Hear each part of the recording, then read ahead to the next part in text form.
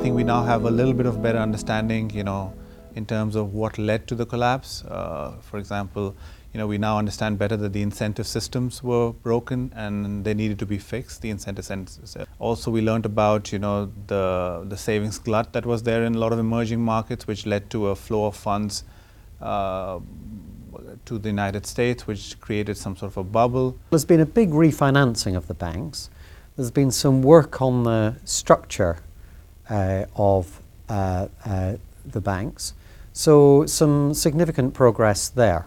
I think there's been a lot of progress made towards detecting signs of insolvency or liquidity problems and working towards an orderly resolution of those problems. And COCOs are an example of a mechanism that's being introduced in Europe especially to address those issues.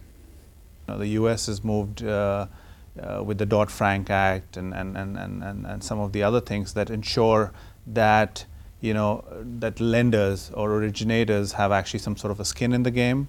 Don't know how much progress that is, how effective it is, but US has moved on that. We made progress in terms of using standard leverage ratio as a criteria instead of only relying on risk-weighted leverage, which has a lot of problems, mostly because banks used flawed internal models to evaluate risk. I think we've made progress in understanding the causes of bank failure, and I think there is general agreement we must make banks safer.